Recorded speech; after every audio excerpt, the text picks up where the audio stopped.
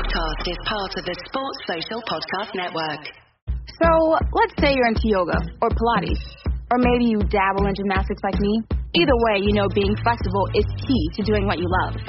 That's why Smoothie King created the Stretch and Flex smoothie for people like us, with whole fruits and organic veggies, plus type 2 collagen. Make it part of your daily fitness routine to support flexibility and joint health.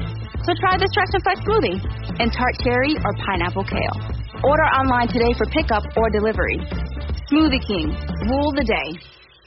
All this week on NBC4, new products to new technology. Susan Hogan is showing you how local restaurants are changing the way we dine in and take out in this new world. Tonight at 6. A new twist on outdoor eating. A lot of it is creating flexibility. How one local restaurant is making their outdoor space mobile, giving you plenty of sunshine and social distance for a stress-free meal. It's all part of Restaurant Revitalization. Tonight at 6 on NBC4, working for you.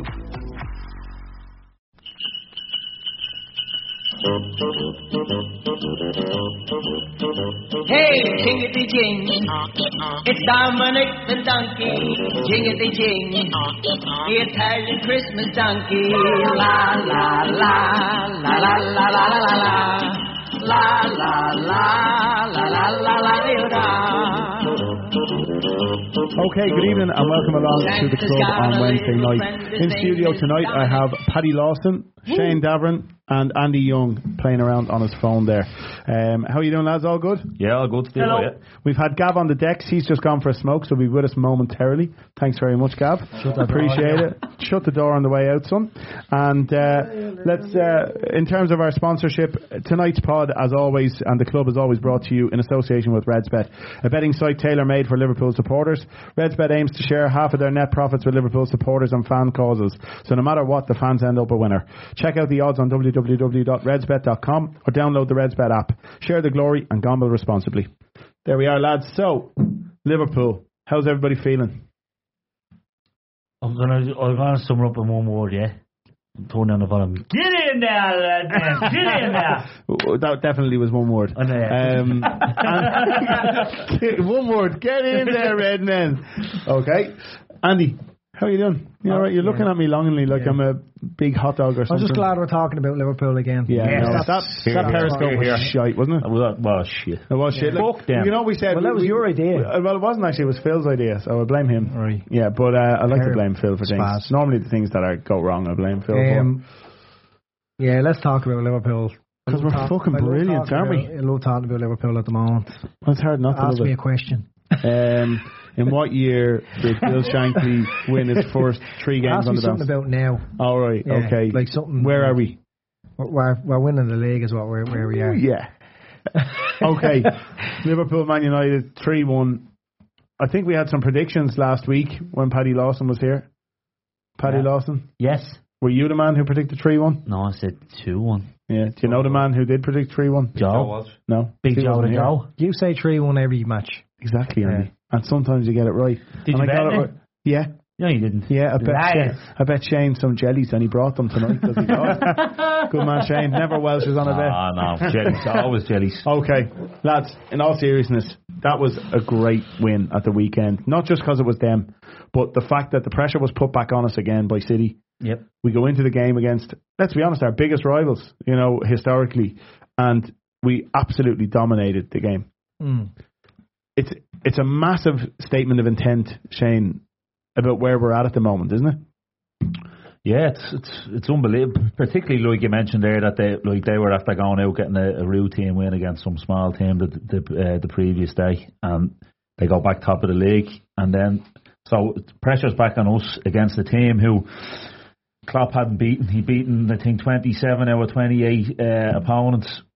I heard during the week there, and it was the only one that he hadn't, and so to go out in a game and really start at that tempo, because that's like, if you're looking at United, what they wouldn't want, they'd want us to come out and kind of be a bit, a bit jittery, a bit lethargic, but they were out like fucking came flying out of the traps, pinned them back for 25 minutes, half an hour, pinned them back, got the goal. And it was just perfect start, and Klopp alluded to himself. We'll go through it bit by bit to an extent in a minute, but in one way, the first 20 minutes looked like we were going to blitz them. Like we were going to absolutely blitz them. And to be fair, we didn't. We dominated them, but it was 2 deflected goals that win us that game. So I do want to come on to that. There was a point when we were 60 minutes or so in where they looked reasonably comfortable. We weren't really testing De Gea in any way. Okay, 36 shots. How many of them were on target? Do you know what I mean? There was a lot of pot shots. There was a lot of goals from long range to try and have a crack. And Andy looks really, really confused at the moment. He's giving me a furrowed he's giving me a furrowed brow because I'm saying something negative about the club. I'm not. I'm just saying. What I'm saying is it was a very dominant performance, but we, in a way, got lucky with the couple of goals that we got to turn the game around. Paddy? Well, I think one of the things that I think we need to, I think we should need to look at is that one of the best things about the game was Klopp setting up the team the way he did. Because I think United expected us to play one way, and we played totally opposite. We played with Mane on the right and Salah to the middle, and I don't think United were ready for that. I think Neville said it's like United was set up for another team, and then for the first 20 minutes they couldn't live with us. I don't think United would have lived for anyone. To be honest with you, Gav, Andy looks like he's going to explode here, so I'm going to have to give him a chance to vent on my comments. Okay, go on then. I'll go after. You go after Andy, yeah. Go on, Andy. Use your words, Andy. Come on. Gav, I'll give him a hug. Look, the first 20 minutes was phenomenal. Yeah, I'm sure it could speak for how I was standing up, like clapping like a tick in the room. I was shouting at the telly. I was loving it, like fucking loving it. Why were you shouting at the telly? Because I love shouting at the telly. Because it was on the telly. You were at the match. What? You were. No, I was at the other match. Which match? The Napoli match. Did you not go to the Man United one as well? No. Go game, Andy. Okay. 2 day visa. That's bad. Right, okay. Them fucking hands got me into trouble. That 20 minutes, like I just felt so involved. It was fucking brilliant. Oh, it was amazing. They were so good. Now, like you're talking about luck to win the game and deflections, but they were so unlucky not to be about 4 or 5-0 up.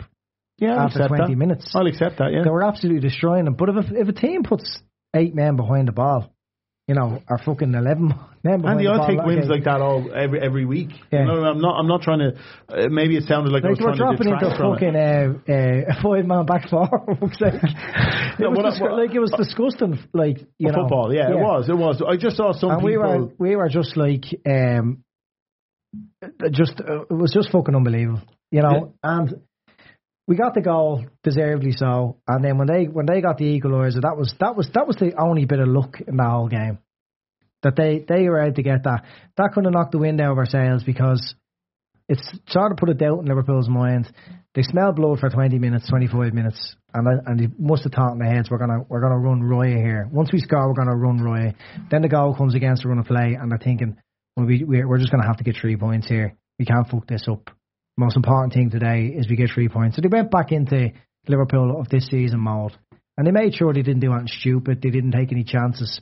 So, the chances were coming. There was going to be goals coming regardless. Now they went in deflections, but you can't say Liverpool got luck there. I don't think we looked trouble at any stage. They technically did get luck. In those 2 instances, in a game like that, they get luck. But I went into this game like a lot of Liverpool fans probably did. I'd rather go into a game United when they're on a bit of form. A bit like, when Everton come into a game against us and they think they're fucking the business and we just blow them out of the water. When United are on a bit of form and they want to come out and play us, I'm alright with that. But I love this Liverpool side because they can win loads of different ways. But when I went nervous going into the start because it's United, it's just natural. But the first 20 minutes that you're talking about, the nervousness went out of me after about 3 minutes because, one, Mourinho sets up a side not only defensively, like Andy said, it was ultra defensive. Like he literally had 7-8 defensive players on the pitch. And secondly, despite what he tried to do, Klopp went and said, "Oh, he thinks we're doing that. We'll do this. Yeah. Let's see what." And that's what the massive difference was, because he was looking for Salah out on the right, where Young and Boye could intimidate him, and Herrera could get stuck in. And he was saying to himself, "I'll close off the right hand side, with the Lot and Darmian, and try push Robertson back." And he was probably hoping that Lingard could do a job on him. But for the first 20 minutes, they didn't know where they were, and they certainly didn't know where we were. And to be only 1-0 up after 25 minutes, I thought we were a bit unfortunate. It was a brilliant goal. Like, if you look, I think it's about 8 minutes in, and there's fucking mad diving headers going in to get rid of the ball. There's mad slide tackles. Yeah, they look like a team that were trying to cling on to a cup win. De Gea trying to calm the players down when the ball was... They looked like a team, to me, that set up defensively thinking Liverpool play this way and wouldn't have been able to handle it. And then when Liverpool threw that curveball in, they just looked all at sea. They couldn't cope with Liverpool. And De Gea was telling them to calm down. And yeah, he was making mistakes as well. He was rushing the ball out. Like, you play against any other team, they just start staying on the ground. They take ages over throw-ins. I mean, that's what Mourinho was doing previously. Even he'd given up. There was about 4 minutes into the game, 5 minutes into the game, the ball goes out on Liverpool's right-hand side. And Ashley Young goes over to take the throw-in, right? And you could see United players looking around going, where the fuck are we meant to be? They weren't too sure they'd be for their own throw-in. And Ashley Young must take 40 to 45 seconds over that throw-in. One, he's wasting time, but two, he's looking and he doesn't know where to throw it. Because he thinks, if I throw it inside and they get it, I'm in trouble. If we throw it down the line, if I throw it back, anything could happen. They're all at sea. And I thought personally, after 25 minutes, I thought we were unfortunate to be 1-0, only 1-0 up. They get their goal. It puts a bit of manners on us. I think it does us a favour in a certain way, because that game could drag on to 70 with us 1-0 wasting chances, and they grab one at 70. It's a lot harder to do with that left. It went well for us, but you have to have massive confidence in this Liverpool side, because you look at it, they tore them apart, they go 1-0 up, they get pegged back, and they're just so patient, and they just keep playing and playing and playing. Dabo, we have game changers on the bench now, and that's something we haven't had for a very long time. Yeah, look, a lot was made of the amount of shots and stuff like that. But I was seeing a couple of journalists alluding to maybe that they felt it was something that Klopp had told the players to do, to take a lot of shots on, because they were basically retreating back to their fucking 18-yard box. And so, I know I was seeing a couple of people saying that, but Neville did say in the commentary after the goal, I think Carragher had a little dig at him because he's had a dig at Shaqiri in the past, and Neville said, well, look, while a lot of Liverpool players were taking pot shots, Shaqiri came on, slowed the game down in the final third, was picking passes, was probing, and then eventually, he got his just rewards. Yeah, and he's been an absolute revelation for us this season. You know, as a player who's come in for that sort of price tag. I know we're lucky because he had a clause in his contract that got him for that sort of money. He should have, even with a relegated Stoke, he should be going for more than that, Andy. Yeah.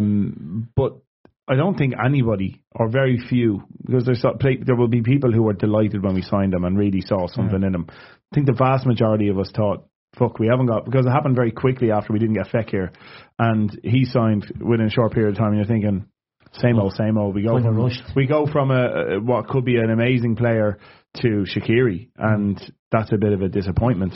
But come on, Andy. He's 27 years of age. He's been moving to Liverpool for about 12 years. Yeah. It feels like he's always kind of been destined to play for Liverpool somehow. Didn't happen at the time. Obviously, he went to Inter, I think it was, the first time we were linked. But Liverpool were poor then. They weren't an attractive proposition for him. But I think he, deep down, I think he fancied the idea of coming and playing for Liverpool. And now he's at Liverpool. It's like it's like a kid getting to Lapland. No, get to Liverpool. It's like a kid. I don't know. It's kids like love Lapland. I'm not gonna lie. Yeah. No, it's like it would remind you of a kid breaking through the ranks, like Trent or whatever, coming in and trying to impress the manager. He seems to be always trying to impress Klopp. He's always looking at him. He's always like trying to get a hug off him. Yeah. And the hunger he has coming onto the pitch, and he hasn't come in and started every game. Like, a fella who's probably in his prime now, he should be starting football matches. But he's happy to come into Liverpool, come off the bench and influence a game. He's absolutely loving it, and he's having the time of his life. That's 4 months into his Liverpool I was reading an interview with him during the week, and I don't think he is happy about that, but that's what we want. You don't want any player who's happy coming on for 20 minutes. No, he's happy to be. I'm not saying that's what you were saying, but what I'm saying is it's great to see that we've a group of players now, everybody hungry as fuck to get into the starting 11. No, he's happy with the opportunity to play for a place. Absolutely. He seemed to me a very hard player to judge when we signed him, because like Andy says, he goes to Bayern and he's probably trying to get Ribery and Robin out of their team to play. He goes to Inter, why I don't know, but then he goes to Stoke because they offer him a shitload of money, and he goes. And when he comes to us, I think people see him as the type of guy that wants to do everything on his own. I think he was in that position because he was at Stoke. You know, they were literally pegging everything on him to try to keep them up, to win the game, and he was trying to do everything on his own. But I think if you look at, like, we always go back to things like Robertson, Fabinho, you know, players like this that are brought in, Chamberlain to an certain extent, where they're brought in. Like, if you look at Chamberlain, seasoned professional at Arsenal in the Premier League, Fabinho is a Brazilian international in various positions, and you know, probably Monaco's best player, bar Mbappe, probably for the last couple of years. And then you have Robertson, that was a left back in the Premier League 2 out of 3 seasons. You know what I mean? But it's a credit to Shaqiri that they bring him in, and he actually gets in the squad straight away. He could have been brought in early, you know, or brought in the way they were brought in, and, you know, fed into the team slowly. But he's in, and he's started a fair amount of games. Well, that's what I was going to say just before. Yeah. Look at the biggest thing I think anyone can say about it is like, last year we were sweeping teams aside everywhere. You were so like ripping a plaster off if you do it really quick. Is that we've changed formation to accommodate when he's in the side, and that's the biggest thing. We've changed formation to get him in the side. Or when he is playing, people thought when he was coming in, I'm just going to keep talking, when he was on eat the sweets, he was fucking animals.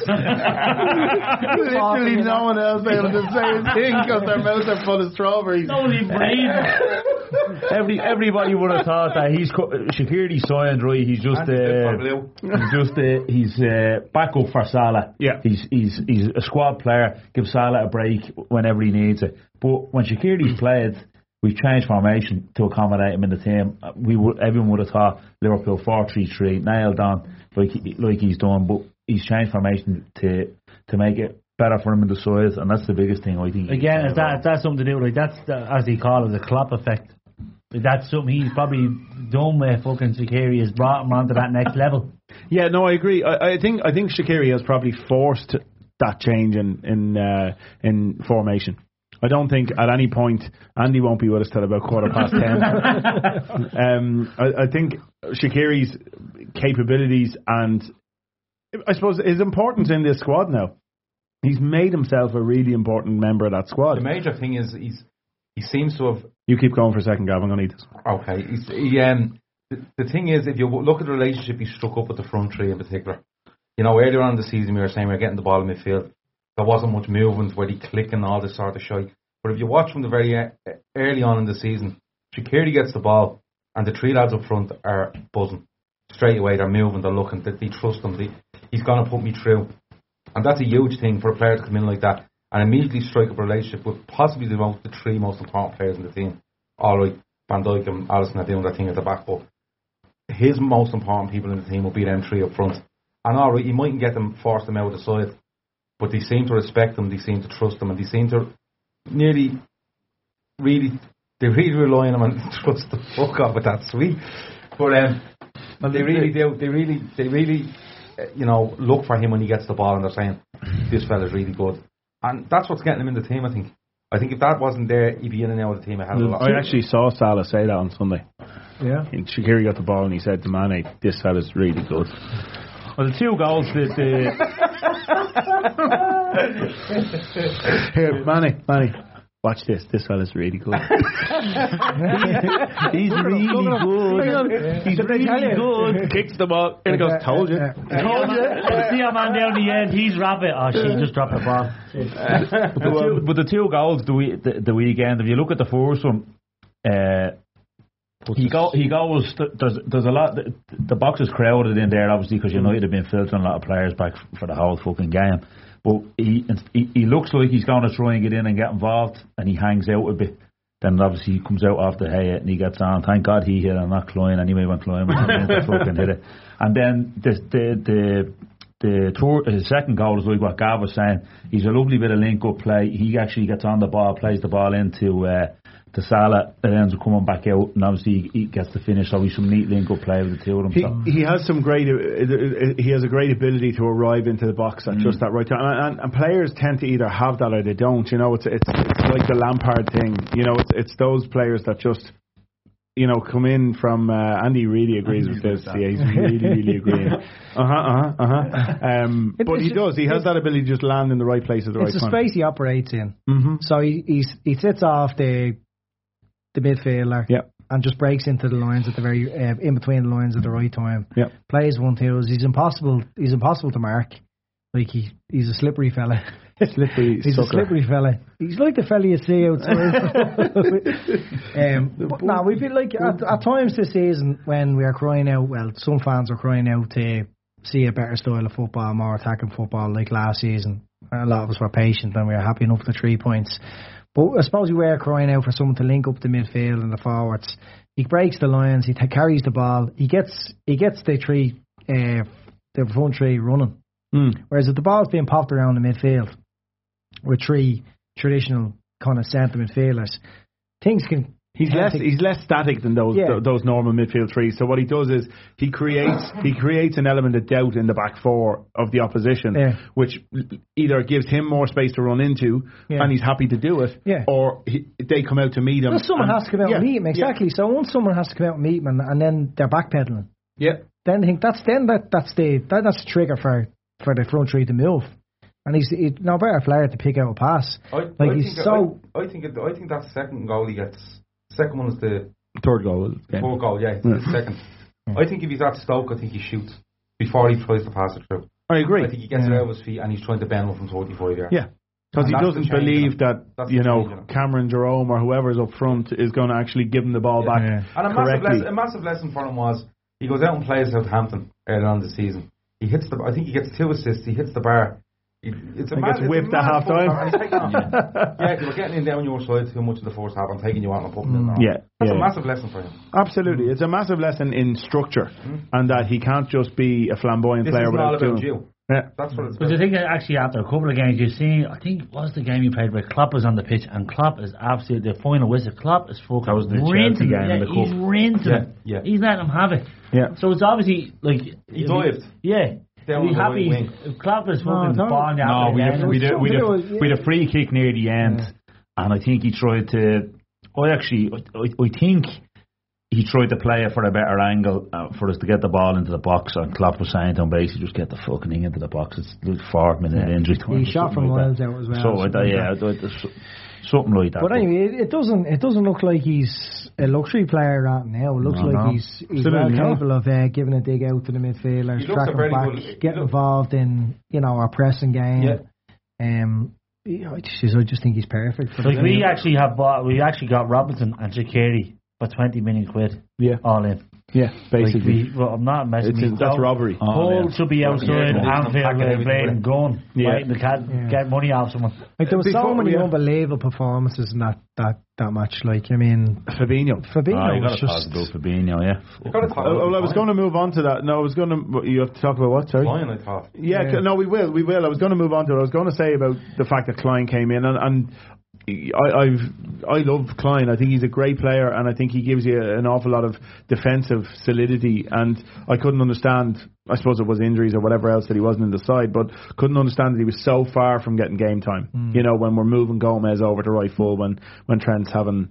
I understand that to an extent. If he wants to give Lovren a run and keep Gomez without feeling dropped in and dropped out of the team, but Klein had an exceptional game, and to have that energy for 90 minutes, it looked like he's playing all season. That's exactly how it looked. Absolutely. On, good defending, keeping possession, good crosses. The midfield was probably the most balanced it's been, and I know Kate had ran out of steam after about 60 minutes. There about 60, 65 minutes, and that's fair enough. He hasn't played a lot of football. Why? I thought it was the hardest. I said this on Sunday on the Fatback 4. I thought where he was trying to play on Sunday was the hardest position on the pitch. So crowded. Because there was so many of them around. Yeah. You know, they literally had fucking their right back, their right wing back that they were playing, their centre half, one of them. There was 4 of them around them all the time. And the other he got some joy though, Gav. He did get some joy, but the main reason I felt sorry for him was he made some unbelievable runs off the ball. Yeah. And Mane on at least 2 occasions should play him in. And I remember watching and thinking, if you slip him in, if Mane slips him in here, he's probably in on goal. He could get a goal, and what could that do for him? Yeah. And then when I watched the match back, I was watching it on LFC TV, and John Aldridge was commentating, right? If you ever want a good laugh, it's like he's on the fucking cop, right? And he's going absolute rasher, right? And Mane gets the ball and goes, give it to him! Give it! You should have given it to him! And the man's going on, the ball's broken up there by you should have given it to him! He's a brilliant commentator, but I felt a little bit sorry about Kate. I thought he just struggled to, like Davo was saying, he did get some joy, but I think the right ball once or twice. I was very happy. I suppose funny how everybody sees the game differently. Like, I know where you're coming from, that you felt he probably there's a couple of things that other people could have helped him out more with, like the balls when he'd made good runs and whatever else. But it's probably the first game I've seen him play where he's shown proper 45-50 minutes worth of what we used to see in clips of Leipzig. You know what I mean by that? Like the powerful runs, getting on the ball. He breaks the lines very well. I thought in the first half particularly, he was a little bit loose in possession, as in not in his passing, kind of in his final ball. He would make that 20-yard run, beat a couple of players with power, not even through jinking or anything, just brushing them off. And then he'd get in 25 yards and goal. He's looking for a 1-2, or he's looking to take. And his final option, I thought, was a bit sloppy in the first half. But he's in the side, I think, to carry the ball. Yeah. So I think what Sarri's saying, what stood out for me is his turn. When he turns on the ball, the pace, the acceleration at which he pulls away at. The other thing that I noticed is that he stands players up. So he goes one-on-one and stands you up. A little move and then he's gone. Yeah. Either side, and that's the big thing I think for us. That you don't know where he's going on. Yeah. No. Even watching him, is he going left or is he going right? Because he's comfortable either way. Yeah, class, different level. Yeah. When Yaldum as well, like the trade. Well, yeah, that's what I was going to say there. The three of them, because Fabinho, it's his best game to date, without question. Without question. Yeah. And his ability to control and dominate that middle of the park. Albeit, you can say he wasn't up against much, but he was actually up against, workhorses, which can sometimes be the hardest people to dominate a game against, because they don't stop at you. You know what I mean? Against blokes as well that hit the deck at the first chance. Matic does it. Herrera he's a fucking shy bag. You know what I mean? There's no other word for him. I called him a smackhead last week. I know. I do apologise. Absolutely nobody. But he was playing against fellas, but he was able to stay up in the tackle. He wasn't giving many frees away. I thought excellent.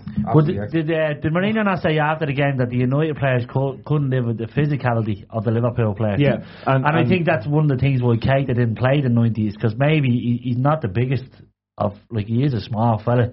Maybe the game was very physical for him. He did take a lot of challenges. And he's only just back from injury as well, you know. I'm sure he was always going to come on for one of the three. Yeah, and it made sense. Wijnaldum and Fabinho just had so much legs all game long, and they were excellent, both of them.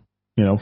But it's interesting to watch Fabinho having his best game so far. To me, he doesn't look like the 6 answer, that's going to sit and screen the back four. Yeah, I was surprised that. Were you not surprised that it was kind of like, I don't know what you call it, maybe a trigger at some stages? He went the most advanced. He pressed the ball. If United were on the ball, or if they had a throw in, he would kind of threaten to go, threaten to come back half and half, and then if they got it, he was on them and he could win. He won the ball very, very high a couple of times. He did, and he's very good at that. That's not what you can expect. He's very good at that. Your screen. So he's. I think we're getting on to that thing whereby we expect him to play the way Conte had Kante playing. No, I don't expect him to play the way Kante play. I know that's not the way Klopp is going to set up his team anyway. Yeah. But if you're going to play against a team that's like going to hurt you more, so like the way United are, that they're shy, okay, let's face it. But if you're playing against maybe Spurs, Arsenal, City, I think Henderson probably plays and he sits and screens. Fabinho, to me, looks like he's far more to offer higher up the pitch. Box to box. What you want to do against teams like that is win the ball up high and break real quick. And that's what Fabinho does. Henderson's not going to do that. I get that. No, he reminds me very much of Vieira. If Liverpool come up against the really dangerous team, like, with the advance now in the Champions League, I think Fabinho has the ability to play that sort of game if we need him to. I think Klopp probably looks at United and says, right, they're going with Herrera, not Fellaini, they went with Herrera, Matic, and who's the third one? That you could put in somewhere that. But did Matic start? No, Matic. Who was the third one? It was Herrera. Lingard. Yeah, sorry, it was Lingard. No, it wasn't. Lingard he wasn't one of the midfield three. They went with 3 dogs. Herrera, Matic. I think it was John O'Shea. Anyway, look. What I'm saying is he didn't have to do that because there wasn't a Kevin De Bruyne. I'm sure he can. But Klopp is going to encourage the strengths of all his players. And so far, all the good things we've seen from Fabinho is winning the ball up high, real quick, sharp. He can pass with a tackle. You know, he's so quick to win the ball. Physical. He is so physical. Long legs. What I'm saying there is, you're saying like he's winning tackles. You see Henderson and like, I'm not getting into this fucking. He's not going to do this recycle the ball job. Henderson will pressure, and he'll pressure and he'll shadow you, and he'll do all that sort of stuff. And he might win. He'll win a ball, might win it deep, and he's clean on the ball, and he pass it.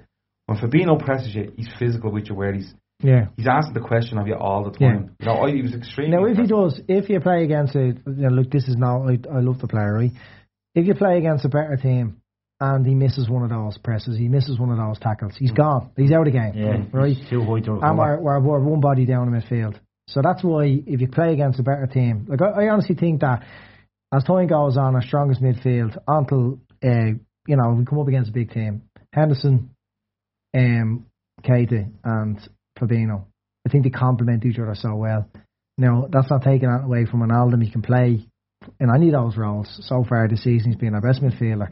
But they would, for me, if you're looking for balance, they're the three midfielders that I think will come up against the real serious sides. We could argue that all day, because if you look at, like, we go back to last Tuesday night and he plays a midfield three, Milner, Henderson, Ronaldo, and he takes 2 out and he drops another 2 in. Levels don't drop. Levels probably went up. And we need like me, you, and loads of other lads on this podcast, not on this podcast, on Twitter, Liverpool fans.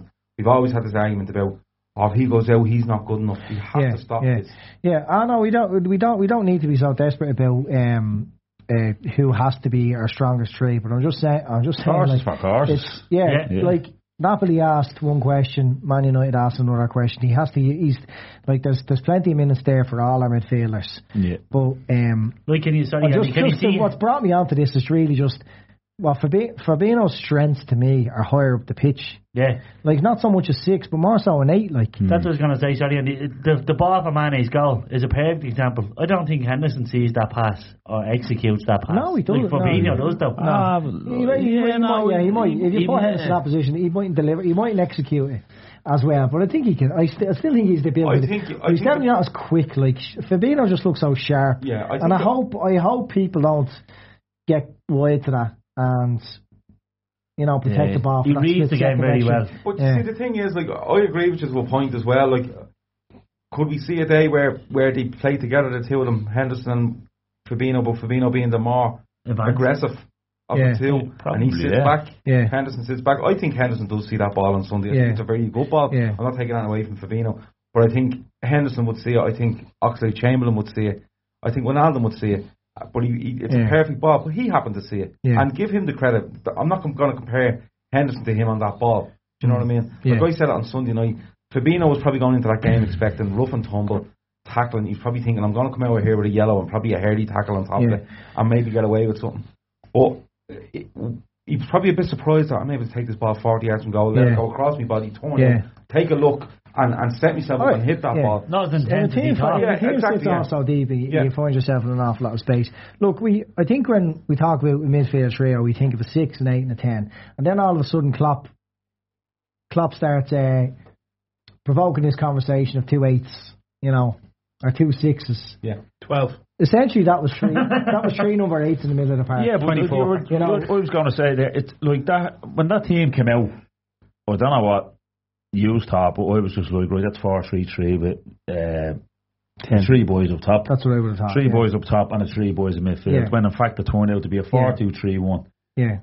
With Firmino just off Salah, Mane right, and Keita on the left of the three. Now, obviously not in advance, but like the point in being that, like you were saying there, as he set up in that game, he was sitting in front of the back for Fabinho, but he done his best work when he was higher up, winning the ball back, setting up the goal, and like you're saying that in the press, I think at one stage in the first half, you know, they got a throw in, he threw it in, he let your man take it to go into one, and the leg was straight in, he caught it, and we're on the break again. And like it's and Firmino was probably passed on to say, look, go back there fucking 5 yards or 10 yards inside. So the balance of what was there the weekend just worked excellently. Again, like the last thing, who you're up against, but it worked very, very well. The last thing you're going to do is tell a player like Fabinho, now I want you to sit in the 6 and screen. Just like Klopp has kind of reinvented Henderson. He knows that's not in Henderson's game anymore. To be box to box, to be like the Henderson that came in at the very beginning was full of energy. He was a lot quicker. He was, you know, he had the license to do. Yeah, he had the license to do a lot more. But like Klopp has reinvented Henderson to play that role, which is pretty boring and very thankless. You know. I think he's reinvented a lot of players, and I think he's reinventing the way we play, but not only the way we play, but the way we look to dominate teams. You know, like we're talking about Fabinho being fairly high up the pitch as the deepest midfielder there the other day. I'd say if you looked at his average position, it was probably beyond the halfway line for most of the game. And you have to give credit as opposed to the lads behind him, because there's no way Van Dijk is standing there going, here you come back. He's probably telling them, no, you push in there. If anything breaks in here, I'll look after it. You know, me and fucking Lovren there, his stomach holds up. Yeah, well, as long as the defenders kept close to midfield, like, you know, you're seeing kept popping up on the screen, like 35-40% of the play was in United's third. Okay, let's move on then, because we've got the game at the weekend and Friday night Wolves away. How do you set up for that game? Is it more the same? Do we, you know, we've got another game on Stevens' day, is it? As Andy said, it's a 4-day break, isn't it? Yeah, Friday to Wednesday. Wednesday's Newcastle, Sunday is Arsenal. Yeah, and the 3rd of January, which is a Saturday or a Sunday. What's it? I think he changed to Thursday night, is it? Yeah. Thursday or Friday night, yeah. Strange. Yeah, you think he changes it? I think Henderson. No, I think he definitely does. Henderson probably comes in because it'll probably be a game where they're good. I think they're 7th, 8th. I think they've done really well against the top sides. Yeah, they've done well against the top sides, and I think Henderson will come in because we'll need to keep possession when we have it. It's a different kind of midfield we're up against with Neves and Coutinho compared to. They'll have Neves and Coutinho, and then they have that young Coutinho. lad. Did they sign Coutinho? Did I say Coutinho? Yeah. Sorry, Moutinho. Got him in the December transfer window. But pre-sale sale. We lent them the money. Yeah. We gave them the Coutinho money to buy him.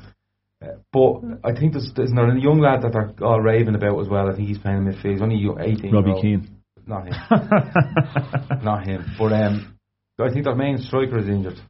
Jota, yeah. But they're good. Like if you look at it, they play. They're decent. No, they're a good side. They're not. No, because if they're a good side, they'd be in the top 4, and they're fairness, not. Let's call a spade a spade. We're top of the fucking league. They beat Chelsea, but they should have been about 4. Who gives a bollocks? Chelsea aren't that good. Oh, well, then just leave it at that. Yeah, okay, listen, we wrap it up for the night. Liverpool are brilliant, Wolves are shite. Good night and thanks for coming. No, they're not a good side. Let's be honest about it. They're not a good side. They're a decent side. Yeah, they're a decent side, but they're capable of causing problems. They're capable of hurting you if you're not switched on and on it. They've some. Neves is a really good player. Coutinho was a really, really good player. Obviously he's coming to the end now. I'm not sure what they're like up front. I think they're probably a little bit light and they're looking to strengthen that. He's got a few goals lately. They're after winning 4 in a row, I think. Yeah, but my point is, we went into the game at the weekend going, United are shite, we should really beat these. And there's no question that Man United are a better team than Wolves. And there is a question. There's not. You know what I mean? This is a Wolves side who are on the up, who have a manager that they trust, they know, everything like that. Okay, if you think that Wolves have a chance of finishing above Man United this season in the league? I think they have a chance, yeah. How much of a chance? A chance. Like it's look, It wouldn't be a nailed on. Playing against Wolves away from home is a totally different proposition to playing against a Man United team in complete disarray away from home on the brink of sacking their manager. You have to look at Friday night as well. It's another huge test. Just like the Watford game is a huge test. Why is that different? It just is. I think it's different for them if it's different for us. They don't normally play Friday nights. This isn't the Leinster Senior League. If we're playing them at fucking 1 o'clock on a Saturday, it's a completely different atmosphere in the ground than it is. I think it's better for us, though, Gavin. Yeah, because we're playing before sea. That's another thing. Not that. On it's them. Friday night. They're everyone's up for it. It's fucking. They're going to be hopping. There you go. It's going to be hopping for them against the best team in the league at the minute. It's coming to town. It's just another test for them. Like, you know, we pretty much every game is served with this. What are you doing on your face? It's put me off. Just looking gorgeous. Sorry. Sorry for looking gorgeous, honey. Jesus Christ. Fucking teeth at the side of the bed. Looks alright. Go on. We come up against, was it Watford away? We're worrying about that. Then Bournemouth away. We're worrying about that. United at home. We're worrying all the time. I'm not worried at all. I think we're going to win 3-1. Oh, well, that's good then. What are we even talking about then? I want to know what you thought. I want to know what you mere mortals think. It's going to be it's going to be a difficult game. Like, it is going to be a difficult game. At what stage? Sorry, Andy. At what stage do we stop worrying about? Never. Mid-August. Never. No, seriously. But what? Because we all know, like, you won't be worried about other teams. What'll happen is, like look at Shane now. It's only fucking December. Yeah, pots are gone. We're talking about Wolves now. Wednesday night, pots are gone for a match on Friday. And he is pots are gone. You know what I mean? We won't ever stop because we have a habit of fucking it up. This way, right? Andy's going to kill me if I come off again. If we go another 10, if we win another 10 in a row, right, and we're 6 points clear, there's no way your worry levels are going to go down. They're going to go up. Yeah, of course they're going to go up. We'll be down the cliffs of Moa when we're playing, watching matches on my phone, saying, fuck this, I'm gone. I think we know that any points drop now, it kind of fucks us up. Yeah, we need to be perfect. We do not, we don't want to be coming up against City 3 or 4 points behind them. I get that. I totally get that. You know, because if they can manage to go 7 points, it could be over. You know, I think we take 7 points from the next 3 games. I think between Wolves, Newcastle and Arsenal, I think we take 7 points. I hope we take 9. I think Arsenal probably have a chance of taking points off us again. I think they might. I think hopefully Klopp works on what we failed at the last time. It feels like only a couple of weeks ago that we actually played them. Have the defenders available that they had tonight on the tour that they currently have. Yeah. Liverpool will rip them a fucking new one. But they can't have, I watched Koscielny come in at the weekend and he was a calamity. Yeah. He was a calamity against Southampton. I think we'll win Friday, but I think it won't be without us having to come through maybe some sort of 20 minute spell where they might score and we mightn't look good at all. I'd give anything for 3 we'll wins. come through. Anything? I'd give anything for 3 wins on the next 3 games. Just anything to go into that City game ahead of them. Who did we play? We were in here watching the game. We were shitting ourselves. Burnley, was it? 1-0 down. There was a huge amount of changes in the team. Yeah, Burnley. 1-0 down. Yeah. I mean, that's possibly what we're looking at on Friday night. A load of changes, you know. I don't think we do. Newcastle at home maybe will be the one, Andy. No. Yeah. I think he's able to make the changes without it being obviously damaging changes. I think you might see Milner and Henderson and Fabinho, or Milner Henderson and Shaqiri game because he's still, he's not fit. He sat out the United game altogether. Starting again. I can't see him doing it. Trent is supposed to be back in the court. Trent he reckons he'll have back in time for the Newcastle game. Yeah, but I can't see Klein doing 290 minutes in 5 days. I just can't see it. No. I think it could be Milner. 5 days not a bad break though. Yeah, but for a fella that's been out for so long, I know. I'd say he was walking like he fucking concrete in his bleeding legs. Yeah, I'd say he got carried in the King's chair now with the lads into training. To be honest, it turned out it was a massive result, but it turned out a great run out for him. Yeah. He wasn't putting under much pressure at all. No, he becomes a viable option now for the rest of the season. Rashford had a go at him early and he just dealt with him, and I think Rashford kind of went, fuck it. Okay, so Paddy, how would you line up against Wolves on Friday? Same back 4, Okay, I would start Klein. I would again. Yeah. Because let's be honest, we're coming into the most the busiest period. Well, he's had a 4-day or 5-day recovery, so yeah. But between before Christmas, Stephen's Day, and New Year's, the amount of games you play, like if we can play the so-called lesser teams, the likes of Newcastle with the likes of Klein playing. I know Wolves are higher up, they're 7th, 8th. Like if we could, keep the back four. If Trent's not fit, Milner's not 100% by all accounts. Mm-hmm. So just keep it as is. Yeah. Probably people are saying rest Robinson.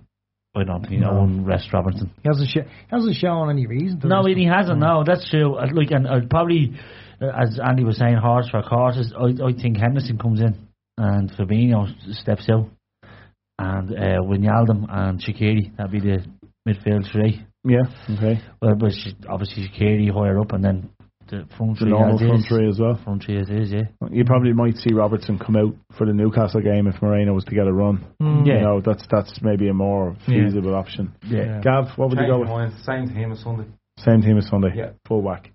Go for it and then give them the 5 days off. I think if you can get Milner on the bench and Klein is struggling after 60-65, you can make that change. You can make the change to move Fabinho in at right full either. Yeah, you can make the change for Fabinho or Wijnaldum if they're tired if you have Henderson there, and you can make a change for Shaqiri if Kate is not doing it, or one of the front three need a rest after 60-65. Same team again. Shane? I think he'll go same formation again, 4-2-3-1. They play 3 at the back, I think, so he might try and squeeze them really high.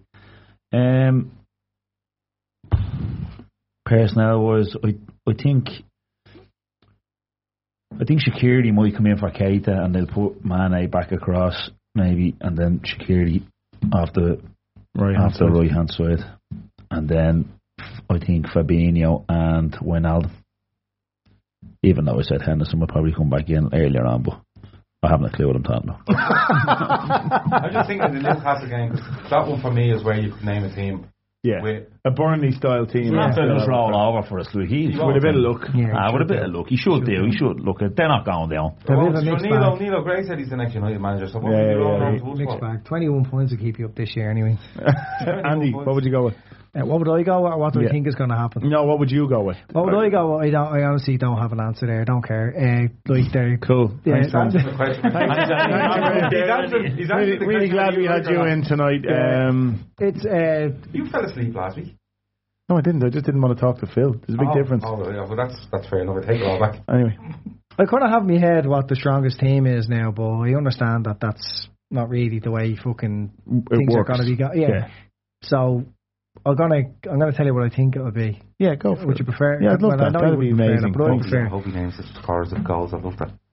Go on. So I think that the only changes are going to be in midfield and right back. So you're talking about Henderson or Milner. Yeah. If he's fit, he probably comes in right back because Klein just played 90 minutes after a year and a half out. And then in midfield, there's probably going to be a change or two. So Milner's probably going to come back into the team, and Shaqiri might. That'd be it. Fair enough. What do you reckon predictions wise? Top three. Top three, thanks. Okay. Top three. We're fucking 6 points clear in third place. Just answer me out. We're in the top 3. All right, thanks a million. Pleasure having you here. Andy, score if you wouldn't mind, please. 3-0. 3-0. Okay. Going to be against a really tough team, and we're going to be 3-0. Okay. Moving on. Shane? 2-1. 2-1. To who? Liverpool, great stuff. Paddy, you look like you're ready for bed. What's 31-0 win. 31-0 win, okay. And Gav? 4-1. 4-1 to Wolves. Yeah. Okay. Well, we're finishing fourth. We come unstuck. Yeah, we come unstuck. Okay, I'm going for 3-0 this week. Oh. Yeah, I don't think Wolves actually score a goal against us. Phil would have went around the law. Just wanted to be cool like Andy. Yeah. I want to be cool guy. Clean sheet pool. Score and goal. Stay in the sheets for another 5 days. That fucking keeper doesn't knock the bollocks again this week. He'll be grand. Yeah, he's brutal, isn't he? We played Mignolet actually just for the crack. He's a dreamboat. It's mad how we didn't even talk about it. We don't even need to talk about it. We don't need to talk about it. But it's not about it even costing us anything. I think even if it did cost us anything, he's already gained us enough to have that in the bank. Listen, he drops the fucking ball, right? And we can see the goal. And into the second half, you're thinking, Mignolet would be fucking, they'd be on a sedative. The Potts. Do you know what I mean? But Potts would be fucking second well and half, truly he puts the ball down, he looks, he went, there's a bloke there with 3 fellas around him, I'll pass it to him, and he'll pass it back to me, and I'll stick one out to the left foot with loads of fellas around him, and he'll just play a ball around the corner, and 25 seconds later, the ball's in there. Yeah. This fella doesn't give a bollocks if he makes a mistake. Yeah. No. And to be fair, and they're joking at him. After they're joking. Do you hear Van Dijk slagging them? Yeah, you have to get you out of fucking trouble. Yeah. You know. That's brilliant. You want to see that from them. But to be fair to him, it's not just the drop. It bounces off his knee. When he, it bounces off his knee. It's an unfortunate mistake. It's not a handling error. It wasn't a clanger. His knee is in the wrong place. Yeah. He gathers that ball if the knee is there. So it's not a handling error. It's fine. It's just he got his hands. He got good hands. He got good hands, and then he went, coming down. "What the fuck is my knee doing here?" Yeah, he probably should have held it. That's not usually there. 9 times out of 10, he holds the initial ball. Yeah. But the problem is he doesn't hold the initial ball, and 99 times out of 100, it's under control. He has it under control. He has it under control. It's a freak situation. Hits his knee, pops back out. It is what it is. Knee is in the wrong place. Are his hands really that big, or is that just big gloves? Do you think? Yeah, they pad the tops of the glove. No, his hands are like shovels. Yeah, they're huge hands. But you wouldn't have foamy bits at the top. Do you ever think about him just cradling you, Andy? Yeah. With his big hands. Do you ever think of Mandy if you've done your mad way? Mandy? He's an impressive man in a suit. He reminds me of you a bit. Does he? Yeah. The beard. He's an impressive man in a suit. But none of the other players give a fuck either. No. It was great to see Van Dijk. I don't know, I was meant to pick him out the picture. You can see him running off and he's just going, right, come on, up. But the next time you get it, you just give it back to him. Yeah. And they don't, you know, where Mignolet, you'd be going, I'm not passing it to him, you'd be launching it into the they have the utmost trust in him. Yeah. Okay, listen, at that, let's call it quits. We have the COP table, which will be doing a show before Friday's game. Fatback 4 on Sunday, and I'm sure we'll do something after the Newcastle game, which is next Thursday. So, next Thursday, or Wednesday? Wednesday, sorry. Christmas Day is Tuesday, so it'll be after next Wednesday. Okay, listen, thank you very much for listening. Tonight you've had Gav Doyle, you've had Paddy Lawson, Shane Davern, Andy Young, and myself, Stephen Daly. Appreciate you tuning in, and we hope we'll hear you next week. Thank you very much. Bye-bye. So I heard from my sister's friend's cousin that Kohl's has the lowest prices of the season, and had to see for myself. For real, the deals are so good. I got my kids' summer tees for $5.99, a cute swimsuit for myself for $17.99, and a Shark vacuum for $199.99, which will be great after Sandy Beach days. I got Kohl's Cash too, and I got it all in less than an hour with free store pickup. So yeah, summer, I'm ready for you. Select styles ends May 23rd. Some exclusions apply. See store or Kohl's.com for details. Time to fire up the grill. Time to go to Total Wine and find the perfect flavor to pair with those burgers. Ooh, I love their beer cooler. You love their prices even more. Wondrous selection, helpful guides, ridiculously low prices. Total Wine and more. Sports Social Podcast Network.